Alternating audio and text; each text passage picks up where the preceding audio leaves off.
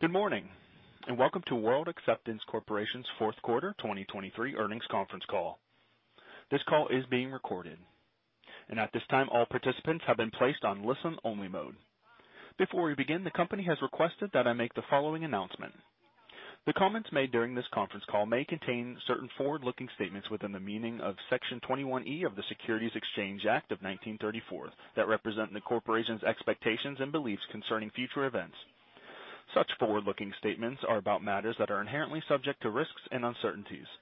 Statements other than those of historical fact, as well as those identified by the words anticipate, estimate, intend, plan, expect, believe, may, will, and should, or any variation of the foregoing and similar expressions are forward-looking statements. Additional information regarding forward-looking statements and any factors that could cause actual results or performance to differ from the expectations expressed or implied in such forward-looking statements are included in the paragraph discussing forward-looking statements in today's earnings press release and in the Risk Factors section of the corporation's most recent Form 10-K for the fiscal year ended March 31st, 2022, and subsequent reports filed with or furnished to the SEC from time to time. The corporation does not undertake any obligation to update any such forward-looking statements it makes. At this time, it is my pleasure to turn the floor over to your host, Chad Prashad, President and Chief Executive Officer. Good morning, and thank you for joining our fiscal 2023 year-end and fourth quarter earnings call. Before we open up the questions, there are a few areas that I'd like to highlight. We made several changes in early fiscal 23 that we believe would have a significant impact on our business, and we've been very pleased with the results. As we discussed during prior earnings calls, we tightened underwriting about 18 months ago as economic uncertainty was increasing. At the time, inflationary pressure, concerns about delinquency normalization after a period of extraordinary portfolio growth, and growing recessionary concerns were key drivers for the strategic changes. Rather than lend into the economic uncertainty, we dramatically reduced our exposure to our highest risk customers. While new customer loan volume increased in the first quarter by 5% year over year, it declined significantly by between 35 and 45% during our fiscal second, third, and fourth quarters of this year as we work to improve credit quality. During that time, through credit tightening, our book-to-look ratio decreased to a low of 20% during the second quarter, before slowly improving to 25% in the third quarter and 30% in this most recent fourth quarter. When we compare new customer originations to pre-pandemic periods, we're still around 90 to 100% of the loan volume in comparable fourth quarters, excluding the extraordinary growth in fiscal 2022. Today, delinquency continues to show significant improvement, even as our book-to-look ratio has increased from 20 to 30% throughout the year. Early-stage delinquency decreased in the fiscal third quarter, and late-stage delinquency decreased significantly in the fiscal fourth quarter, which we expect to result in fewer charge-offs into the next and upcoming quarter. More specifically, our first-pay default rates have remained low throughout the year, even as our approval and loan booking rates have increased. First quarter new customer originations had a 16% lower first-pay default rate year over year. Second quarter first-pay default rates fell 37% year over year, and the third and fourth quarter first-pay default rates are around 25% lower year over year. We expect the new customer credit quality and low first-pay default rates we experienced in fiscal year 2023 to continue into 2024. To underscore how strong recent credit performance has been, the first-pay default rates of the most recent 3 quarters are in line with or are lower than pre-pandemic comparison. They're even comparable to or lower than the low first-pay default rates that we experienced on vintages that were positively impacted by the COVID stimulus. Finally, we're focused on both sides of the profit equation, decreasing losses as well as increasing gross yields. In addition to the positive credit performance that we mentioned earlier, we continue to steadily improve gross yields on the same vintages. New customer originations in the second quarter of this year had gross yields that were 7% higher year over year, and both the third and fourth quarter new customer vintages had gross yields around 25% higher year over year. Again, at the same time as a reduction in first-pay default rates. As we see the normalization in former customer loan volume, similar adjustments have been made for returning and refinance customers with a focus on increasing credit quality and stabilization and overall portfolio yield as well. All of these outcomes are an especially great team accomplishment when we consider the reports of increasing default and delinquency rates across several credit industries during calendar 2022, including the personal installment loan industry. While economic uncertainty still exists into this year, management continues to accrue for the long-term incentive plan with vesting tiers of $16.35, $20.45, and $25.30 per share due to the much improved credit quality, yields, and operating conditions. We anticipate the first tier vesting as early as the end of this fiscal year, assuming credit quality and performance remain stable and unemployment remains low. We started this fiscal year with the stated goal of managing the portfolio in a way that would ensure it could weather the stress of negative economic pressures, and this quarter's results show that we are in a position to do that, as well as take advantage of market opportunities to grow it. I'm very proud of the incredibly hard work from our branch team members, as well as their supporting leaders and trainers, and corporate operations support, IT, analytics, our human resources department, marketing, and customer success teams. We're successfully navigating a challenging environment and are beginning fiscal year 2024 from a position of portfolio and capital strength. At this time, Johnny Calmes, our Chief Financial and Strategy Officer, and I would like to open up to any questions. We will now begin the question and answer session. To ask a question, you may press star, then 1 on your telephone keypad. If you are using a speakerphone, please pick up your handset before pressing the keys. And if you would like to withdraw a question, please press star, then 2. At this time, we will pause momentarily to assemble our roster.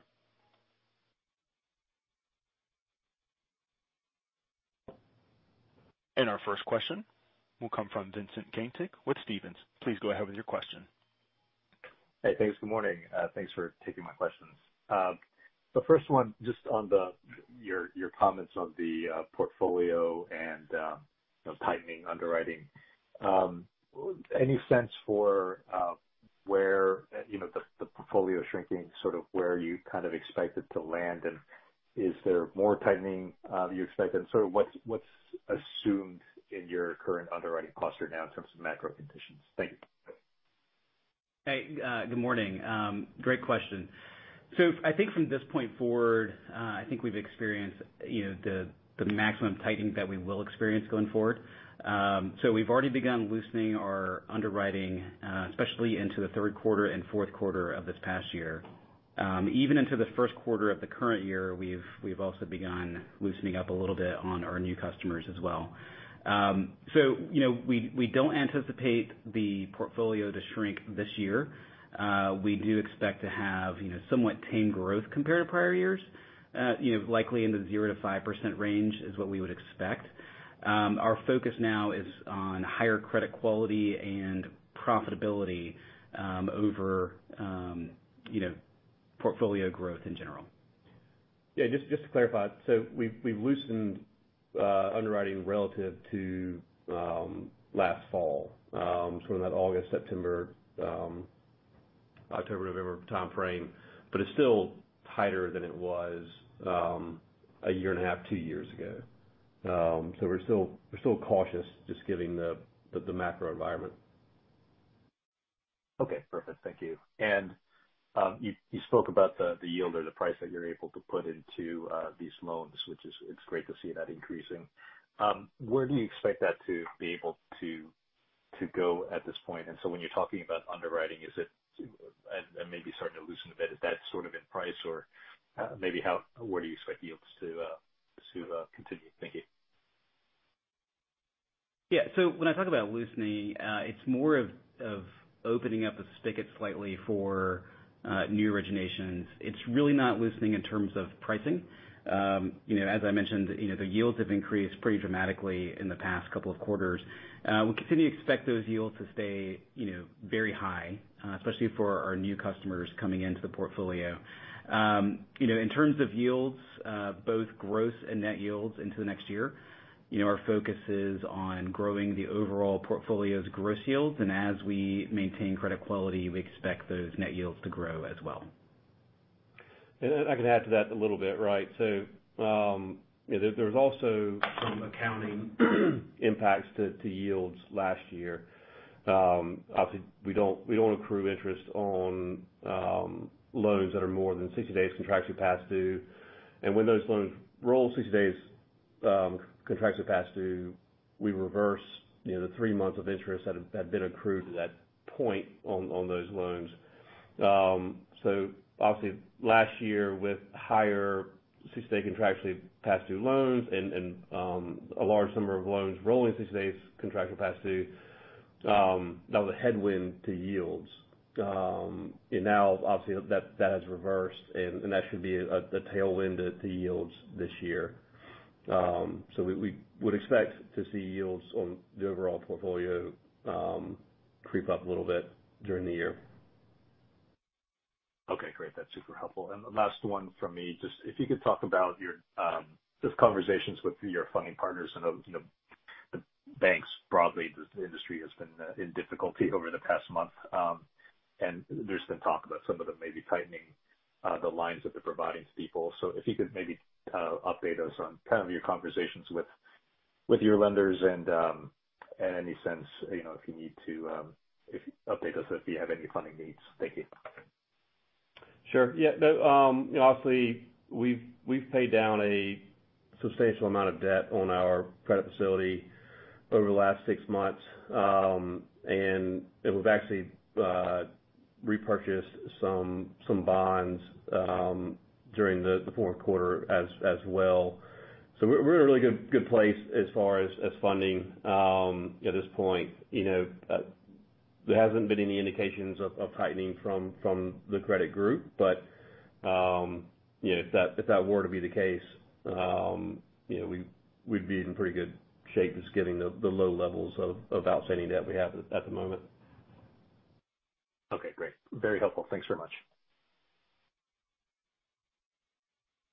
As a reminder, if you have a question, you may press star then one to join the queue. Our next question here will come from John Rowan with Janney. Please go ahead with your question. Morning, guys.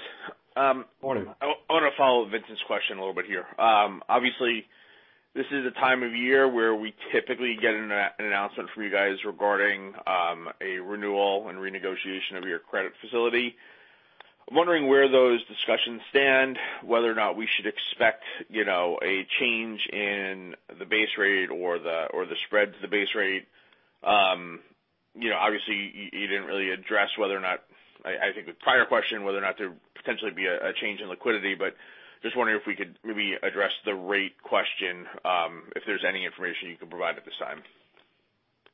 Yeah, so those discussions haven't started in earnest yet. So that typically happens. We'll be a year out in June.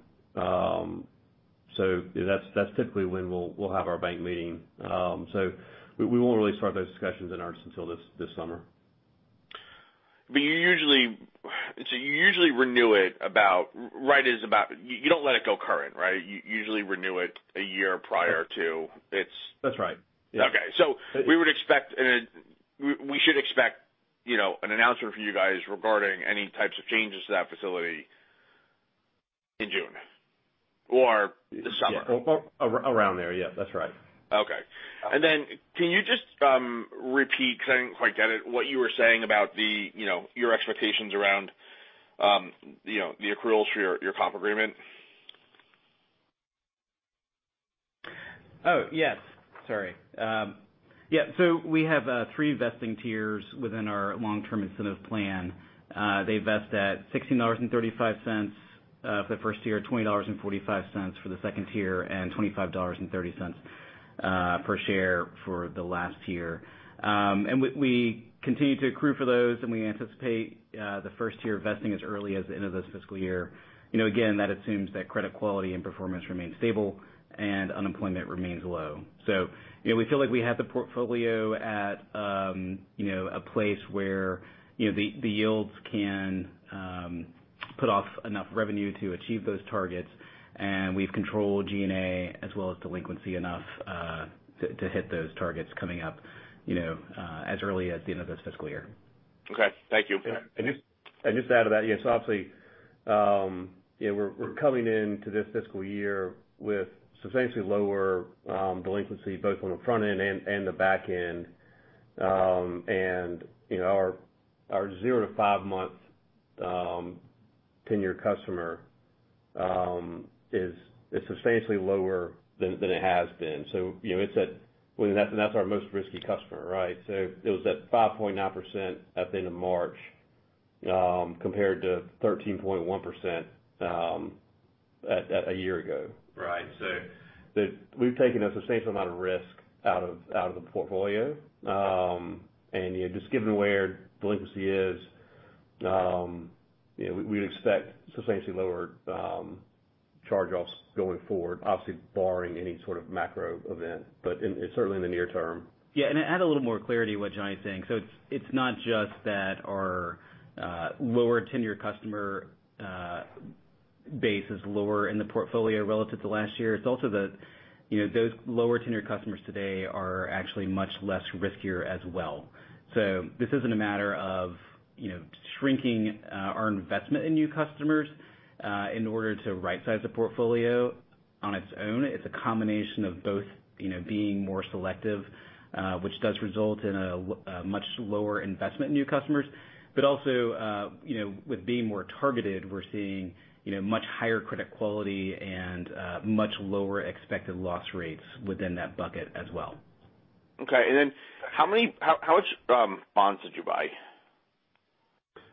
We repurchased $9 million in face value in Q4, and at around a 20% discount, and then you said a 20% discount to par, correct? Correct. Yeah. And another $2 million in April. Do you book a gain? Was there a gain booked in this quarter for? Yes. So that gain will show up in interest expense. That's included in the interest expense number. How much is that gain in interest expense for the quarter?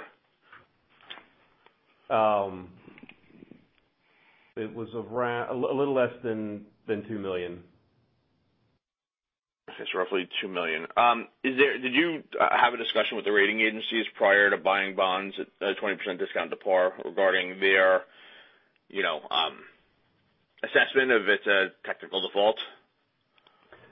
Well, it wouldn't be a technical default. There's nothing in the bond agreement that prevent us from buying shares back at a discount. So they have a concept called selective default. But we're buying these bonds in the open market anonymously, right? Like we're not in any way pressuring bondholders into selling their bonds, right? So and obviously we're in a pretty healthy spot in terms of our balance sheet. So we're not a distressed we're not distressed bonds pressuring bondholders into selling, right? So we feel comfortable it doesn't fall into that bucket. Okay. All right. Thank you. As another quick reminder, if you have a question, you may press star then one to join the queue. And this will conclude our question and answer session. I'd like to turn the conference back over to Mr. Prashad for any closing remarks. Thank you all for taking the time to join us today. This concludes our 2023 year-end earnings call for World Acceptance Corporation. Thank you. The conference has now concluded. Thank you very much for attending today's presentation. You may now disconnect your lines.